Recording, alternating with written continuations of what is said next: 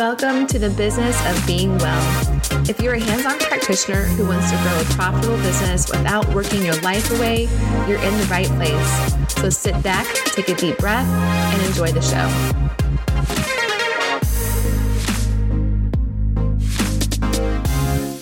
Hello, friends. Hi. I'm excited to have this conversation today because what we're going to talk about is something that I am just starting to work on myself in some ways. And in other ways, I feel like I've been doing it my whole life already. So I am here today with Dr. Taryn, and we're going to talk about her life. I think is something that a lot of people here will be able to relate to. So before we kind of dive into talking about homesteading and running multiple businesses, just share a little bit about who you are and what you do. Yeah. So I graduated 5 years ago, I think now, as a chiropractor.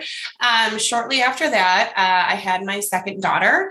She spent 6 weeks in a day in the NICU, and I kind of completely transformed what I wanted to do, as in I went a functional medicine route. So I now am 4 years into my practice. Oh, wow. Which means I graduated more than 5 years ago. Whatever. And so now I am completely virtual throughout the United States doing functional medicine. I am married to an organic dairy farmer. We're all 100% grass. We're organic certified. We do beef. We do pork with no soy, no corn. We do chickens. We live off the land as much as we can. So not only, suggesting what people should do with their choices, but also practicing what I preach very wholeheartedly. And I love it. How did you get started farming? Was this something that your husband was already doing before? Yes. Yep. So they used to farm in Minnesota, in Jordan, Minnesota, which is south of the Twin Cities. And then they actually relocated about 10, 11 years ago to our farm that we're now at in north central Wisconsin. So they've always been organic, which is wild to think about. His dad's dad, I believe, or maybe it was his grandfather, sprayed one time, got super sick, and they've been organic ever since. Interesting. Okay. Yeah. That's really interesting. So my children, and I've shared this with you before in our chats, my children, well, not all of them, not the 19-year-olds, but 11, 7, and 4-year-olds, they have their heart set on moving to a farm. And actually we moved from the city to the country 5 years ago. And at that time, even my now 11-year-old was like, I want to move to a farm, and I want to have goats, and I want to have cows, and I want to have lots of dogs. And I was like, that's a lot, first of all. And we're lucky to just be able to make the move that we're making. And now here we are 5 years later. And I'm like, I kind of wish that we had listened, maybe done that then. But it's been 5 years and they still want to move to a farm, but I don't think that they really understand what they would be getting into, what the expectations are. So this sounds sort of funny, but can you just describe what the reality is of running a practice and also living on a farm? Yeah. So what's cool is my husband is a handyman. I can ask him to do something out of my vision. Usually he's like, oh, that doesn't make a lot of sense. We'll do it this way. I'm like, that's fine. That's your cup of tea. So he built my home office privately. So it's a private home office. And through this here, I basically run my office. I have a phenomenal virtual assistant, and then he does his whole dance on the farm, right? He is definitely the farmer. I help where I can, but he'll tell you that I'm not the greatest help at certain things. But he milks twice a day. So he's up and out milking by 6:30, usually every morning, milks for a couple hours, comes in, eats breakfast, whatever. He's doing so many different things every day. I feel like I can't even keep up to what he's doing, but, then he milks later on in the evening around dinner time. He's usually out milking by 4:35. At that point, then we do have some help on the farm now. We have a farm hand, but definitely not full time. So realistically, it's my husband and his father, so my father-in-law, that do the majority of the milking. So that means that, when we enjoy our Monday Memorial Day off, right? I mean, they're still milking. They milk Christmas, all holidays. So it's a lot. But then again, there's, places that aren't doing dairy. The reason that it's so rigorous and time constraint commitment wise is realistically the dairy aspect. So, I guess kind of in a nutshell, there's not enough hours in the day for what needs to be done on the farm. But that's kind of how it is. Yeah. When I was a kid, around 5 years old, we moved, my parents and I, my siblings, from the city to the country at that time. And we moved to a farm. And I think we lived on the farm for about 3 years before my parents separated. And my dad went back to the city, and my mom and I and my siblings stayed on the farm. But the farm wasn't really like a working farm after my dad was gone. But I have some really interesting memories from growing up on the farm for those years. And my dad butchering chickens for the first time and me helping him. And neither of us knew what we were doing. Yeah. And my mom was really flustered and I think they were both kind of freaked out. They were just maybe 26 years old, and they had 4 kids, and they were just trying to figure it out, Right. And, that was my experience of living on the farm. So I feel like I had enough, awareness, I guess, at that time to realize this is a lot. Right. This is a lot. And also now though, I feel it's a lot, but it's actually how we're supposed to live. Right. So I don't want to diminish, farming or the necessity of growing our own food. Cause I feel very strongly, more now than ever, actually. Definitely. Well, even when you were talking about butchering chickens, so we do meat chickens as well. And our son he would have been 8 last year, and he actually helped with essentially cutting the heads off the chicken in that process. And we're very vocal. I mean, they know that they'll name some of the not the cows. They do name cows, but they'll name some of the pigs, that we have. And then we talk about how, this pig is going to be our dinner later on, and they understand the process. And it's interesting because I have, some friends that have reached out about how we do things on the farm after all those videos went on with, those other farms and the issues and whatever. And it's interesting because there's this whole push for, plant-based things, right? Because of how terrible animals are treated. But at the end of the day, it depends where you're getting your meat from, right? If it's a food lot, those animals are treated way different than what they're doing on our farm. It's realistically, they live their best life here. And then eventually, they get to their demise, but it's nothing inhumane with the process of how they're butchered and those types of things. So, it's interesting. It's really interesting where we've evolved and where we've gotten to, because even right now, Derek's trying to get into the field and plant and till it all up and do all of the farm-esque things that he does all the time. But with the price of diesel, it's wild. It's wild where we're at. And there's no point. It's not going to slow down. It's just going to get worse. So it's where do we go from here unless if we can sustain ourselves? Right. I know. I never thought that we'd be in a time where eating meat and even talking about growing your own food is a political statement. 100%. We're drawing a line almost from the start, just by even having this conversation, because it has become such a polarizing topic. 100%. There was something I saw on social media recently that was about how cows or the cattle industry is so harmful to the planet or the environment. And as someone that used to identify as an environmentalist, I had to really take a pause. I was like, we've gotten to a place where cows are the enemy of the earth. Right. How does that even make sense? Right.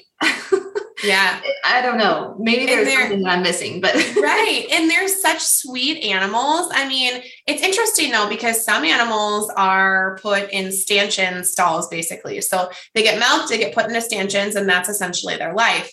Our cows live their best lives. They're out on pasture all through the spring and summer. They're actually, the majority of them are pretty friendly. The calves, it's pretty cool being a chiropractor in general. I've learned a lot. I'm by no means an animal chiropractor, but within the state of Wisconsin, I can adjust our animals. So it's super cool. We'll have calves that aren't drinking on the bottle or they're not doing great. I can adjust them. And the next day it's like a whole new calf. We'll have, honestly, it's kind of a funny joke. Derek to this day will say that one of his favorite cows is the reason he married me, because he had this top producing cow. She had her baby and she could no longer stand. She was having issues. And he was like, you know what? You save this cow and I'll marry you one day. So you know what I did? I figured out how to adjust the cow, how to give her the mobility back. And I did. And she's still here milking today. And it's super cool how similar cows are to women. It's wild when you think about how the similarities are. Yeah, of course. I mean, we're all animals. Right. Tell me a bit more about your practice. I know that you're doing functional medicine and your practice is virtual. There are a lot of people that are wanting to shift to either all virtual or like a hybrid of online and in-person services. How did you even get started seeing people online? Right. So actually, when I first went into my office, I kind of had a broader gaze of, sure, I can treat people in the area, but I also can do this virtually because I can order labs and I can send panels and, those types of things. The reach is wider. So after COVID, or I guess in the middle of COVID, when everything went virtual, we kind of said, hey, let's bring it home. Let's make it completely virtual, because I was seeing both at that time. When I had transitioned, almost everybody wanted to stay virtual. It was way more convenient. That's what they wanted. So that's kind of how we stayed. So how I transitioned, it was easier for me because I was already virtual. And then I just went completely virtual. I don't know if that really answers the question. Yeah, it does. I think though, sometimes people have like these big ideas or they have a vision for where they want to go. Right. And they can't see how to get from where they are to where they want to Definitely. be. And I think sometimes it's just, you got to let go of it. Of like trying to figure out how. Right. I think it's an internal battle too of, always wanting to do something, but kind of be stuck in that mold of not knowing where to start or where to begin. So, I mean, I've dealt with a lot of turmoil in my life. So I'm very, if I'm going to do something or I set my mind to it, like the sky's the limit, because I'm going to make sure that it happens. And thankfully I have an amazing husband that supported me throughout the entire process. But at the end of the day, it's kind of like, you find your niche and you support it. But even going virtual, if, again, if you're not practicing what you preach, it's kind of like, who's going to listen to what you have to say and what's going on. Right. So, and I can tell you, it was very difficult for me to no longer be adjusting patients. I miss it so much, but it's so cool because just like you have a lot of great chiropractic referrals, right? There's so many great chiropractic referrals you can refer your patients to. But at the end of the day, as it turns out, there's not a ton of people like me in the realm that you're able to be trusted with your patient care base. And it's not just like dollar signs, right? Because I have a huge issue sending for the dollar sign component, right? So I think you got to find your groove and what you want to work for and push for it. On the note of adjusting patients. Yeah. I don't know that I necessarily miss adjusting people because I still do, like I adjust people. Okay. But I, in August of 2018, after I had my youngest, she was just about 7 months old at that time. I was running 2 businesses and raising 4 kids. And my husband was working a full-time job and a seasonal job. So he was still gone a lot. Yeah. Our lives were very different then than they are now. And I had a moment of like kind of getting smacked over the head with reality. I was like, okay, I can't keep doing all of this. Like, right. I have to choose. And I decided to just take some time off of practice. And now it's been almost 4 years. Wild. It's wild how it works. Yeah, it's definitely not what I expected. And there's been a lot of times where I felt like, is this okay what I'm doing? Like I'm helping other people grow their practices, but I'm not practicing actively myself and like doing this dance all the time, Right. And I've got. But how could you do both? Yeah, exactly. Yeah. Exactly. That was exactly it. And and there have been times that people have come to me and said like, well, how many patients do you see? And I'm like, you're asking me the wrong question. Right. You should be asking me is what results are my clients seeing? 100%.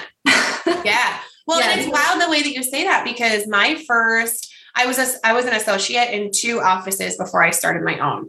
And it was a horrible experience. My bosses were very male dominant, very stuck in their ways of, I wasn't really treated or respected as a doctor. It was kind of like, I might have well as just been, I don't know, at the front desk. It was very, very bizarre. And I, at that point, just like you're saying, you can't do both. I was in the middle of a nasty divorce. And I had Zaid would have been, oh goodness, he would have been in kindergarten. So I had a kindergartner, and then I had a baby in the NICU. And at that point too, I was back in practice after an emergency C-section at 4 weeks. That's insane. Right. Whoa. And at that point, it's like, what the hell's best for me, right? Like, what's best for my kids? I want to have this flexibility. The doc I was working with was doing 12-hour days. And I was thinking, this is insane. You went to school for all these years to build this practice and you're working 12-hour days. That's wild to me, right? And it's just the burnout mechanism all the time. And I said, I don't want to do that. I can't do that. And I had lots of complications following that birth. And that's something that's interesting with chiropractic too, right? It's like, we think that our bodies are these never ending tools and we're never going to wear out. And then something happens. And then what do you do? So it's having I don't even know if education is the right word. I mean, I guess having the back set of what else you believe in and where you're going to, because I've always been incredibly interested in functional medicine, but the 300 hours I completed, if I wouldn't have, been in the situation to have taken a leave, like you said, from work too, I don't think I would have ever been able to complete that. Mm-hmm. Yes, I hear all of that. And unfortunately, the story, like having the experience that you had as an associate and being back to work 4 weeks after giving birth, vaginal birth, cesarean, whatever, right? Like that's just, it's not okay, but it happens all the time. Right. And I think at the root of it, that's a part of the reason why I do the work that I do still, even though I don't necessarily talk specifically to moms or about motherhood. Yeah. It's like that mindset that brings us back into the office at 4 weeks postpartum, whether it was because you wanted to, or they were like, bring you back in that early, is a symptom of the bigger issue, which is, the hustle culture that wears us down ultimately in the long run. Right. So, yeah. I'll never forget it. I came back in at 4 weeks because obviously I was needed. And my boss at the time, he looked at me and he said, you know what? I practiced with broken ribs and I still showed up every day.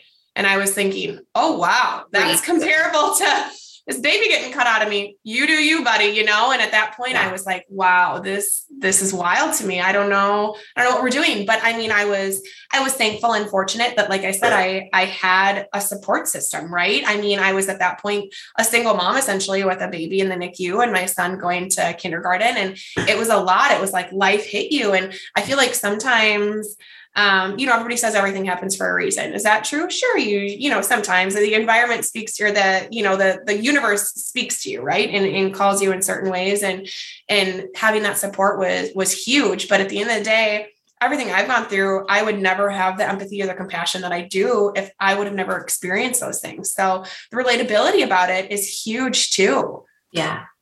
Okay. So let's wrap up on this. I want to hear from you kind of like, where do you see things going? What are the things you want to do next? I mean, you've got a lot going on already with running a farm, living on the farm, raising the animals, and also practicing taking care of your kids. That's a lot. Yeah. So what's your long-term vision for what you want? Right. So my long-term vision, I've always had a dream of opening a direct pay primary care office. So I think I would love for that to be my end game. I'm sure the things that you're seeing, not technically seeing patients, but still people that you're talking to and those types of things. Now more than ever, we need holistic healthcare. It's wild what we're doing. The infertility rates that I'm seeing are astronomical. The children with, environmental-esque diseases going forward, it's wild. So my dream would just be to continue to help as many patients as I still can and, support them through that, because a lot of the times you spend thousands of dollars and you still don't get any answers. And then you're told that basically you're crazy, or, maybe when you hit menopause, things will be better, or, maybe you'll just wake up tomorrow and things will be perfect and peachy because, apparently you just, imagine the whole thing. The worst of all, having been through infertility for many years in the past, is when people say, you just need to relax. Right. Okay, tell me about that. Tell me how to relax in that regard, right? When you're not getting any information from anywhere, and then you just go crazy every month when, your period, it's exhausting. And that's something that, I went through too as well. And it, like I said, the relatability component is really important. And I think that this world always just needs more of the empathy, right? And not so much like, how can I help you? But still, is this helpful or is this hurtful? Yes. So with you. And I did a class yesterday. And at the beginning of that class, I was talking about this exact thing, right? Like holistic, alternative, natural healthcare has never been more needed, and actually also more wanted. Right. Than now. I've been in healthcare for 20 years. I've never seen more people looking for options outside of the conventional medical model. So now is our time, huge opportunity in front of us to help more people and really start to make a dent in the health of the planet overall. Definitely. Yeah, for sure. I mean, it's wild even when, I talk about living on an organic farm. So which means we use no chemicals for literally anything. We don't use any chemicals for anything. And the amount of people that, I talk to patient-based wise that they grow their own garden, right? But I say, what do you use on the garden? And they say, we spray Roundup around it, or the weeds, and I say, that's not what you want to be doing. There's different ways you can do things. And that's not a whole lot better than what you're buying in the store, right? So it's just the reality of the world that we're living. And it's no secret that chemical usage is literally degrading everything, but money runs the world, and we can just continue to support what we can do and preach about it and be vocal. But then also on the flip side, get attacked for doing so. I mean, I can't tell you the amount of literal death threats that I get for things that I can say, or, whatever. And it's wild to me, it's wild to attack something that you don't understand, but then take such a bold stance on it. Mm-hmm. Yeah. But it's emotion driven. 100%. Right. It's not logic. It's just anger. Yeah. Okay. So if people want to learn more about you, about your practice, where is the best place for them to go? Yeah. So, Facebook, we have a huge following on Facebook. We do lots of stuff on Facebook, Stittleburg Restorative Healthcare. We also do lots of stuff on our website. We also, 2 years ago, I think it was, we started Rib Falls Farms, which is where we sell and distribute our meat. And I know I talked to you about how we did maple syrup this year on a larger scale. And some people have no idea what getting raw maple syrup is. And my husband does honey, and I feel like there's nothing that he doesn't do. So there's lots of cool things that we show on there for people that want to see more about the farm. We actually just got 75 chicks the other day. We have chickens that run around our house all the time. They're free range. Our house, I feel like most days is a zoo, but I think that's just the reality of living on a farm and doing it to the best of the animal's health, I guess, but then what we get from the animal, right? So the healthier they are, the better health we have. Awesome. Thank you so much for hanging out with me. You're so welcome. Thanks for having me. Do you want to make more money without squeezing more patients or clients onto your schedule? If that's you, be sure to take my free class. In it, you'll learn how to bring leveraged income into your practice so you can work less, live more, and help more people than ever before. You can get signed up by going to drdanielleeaton.com and click free.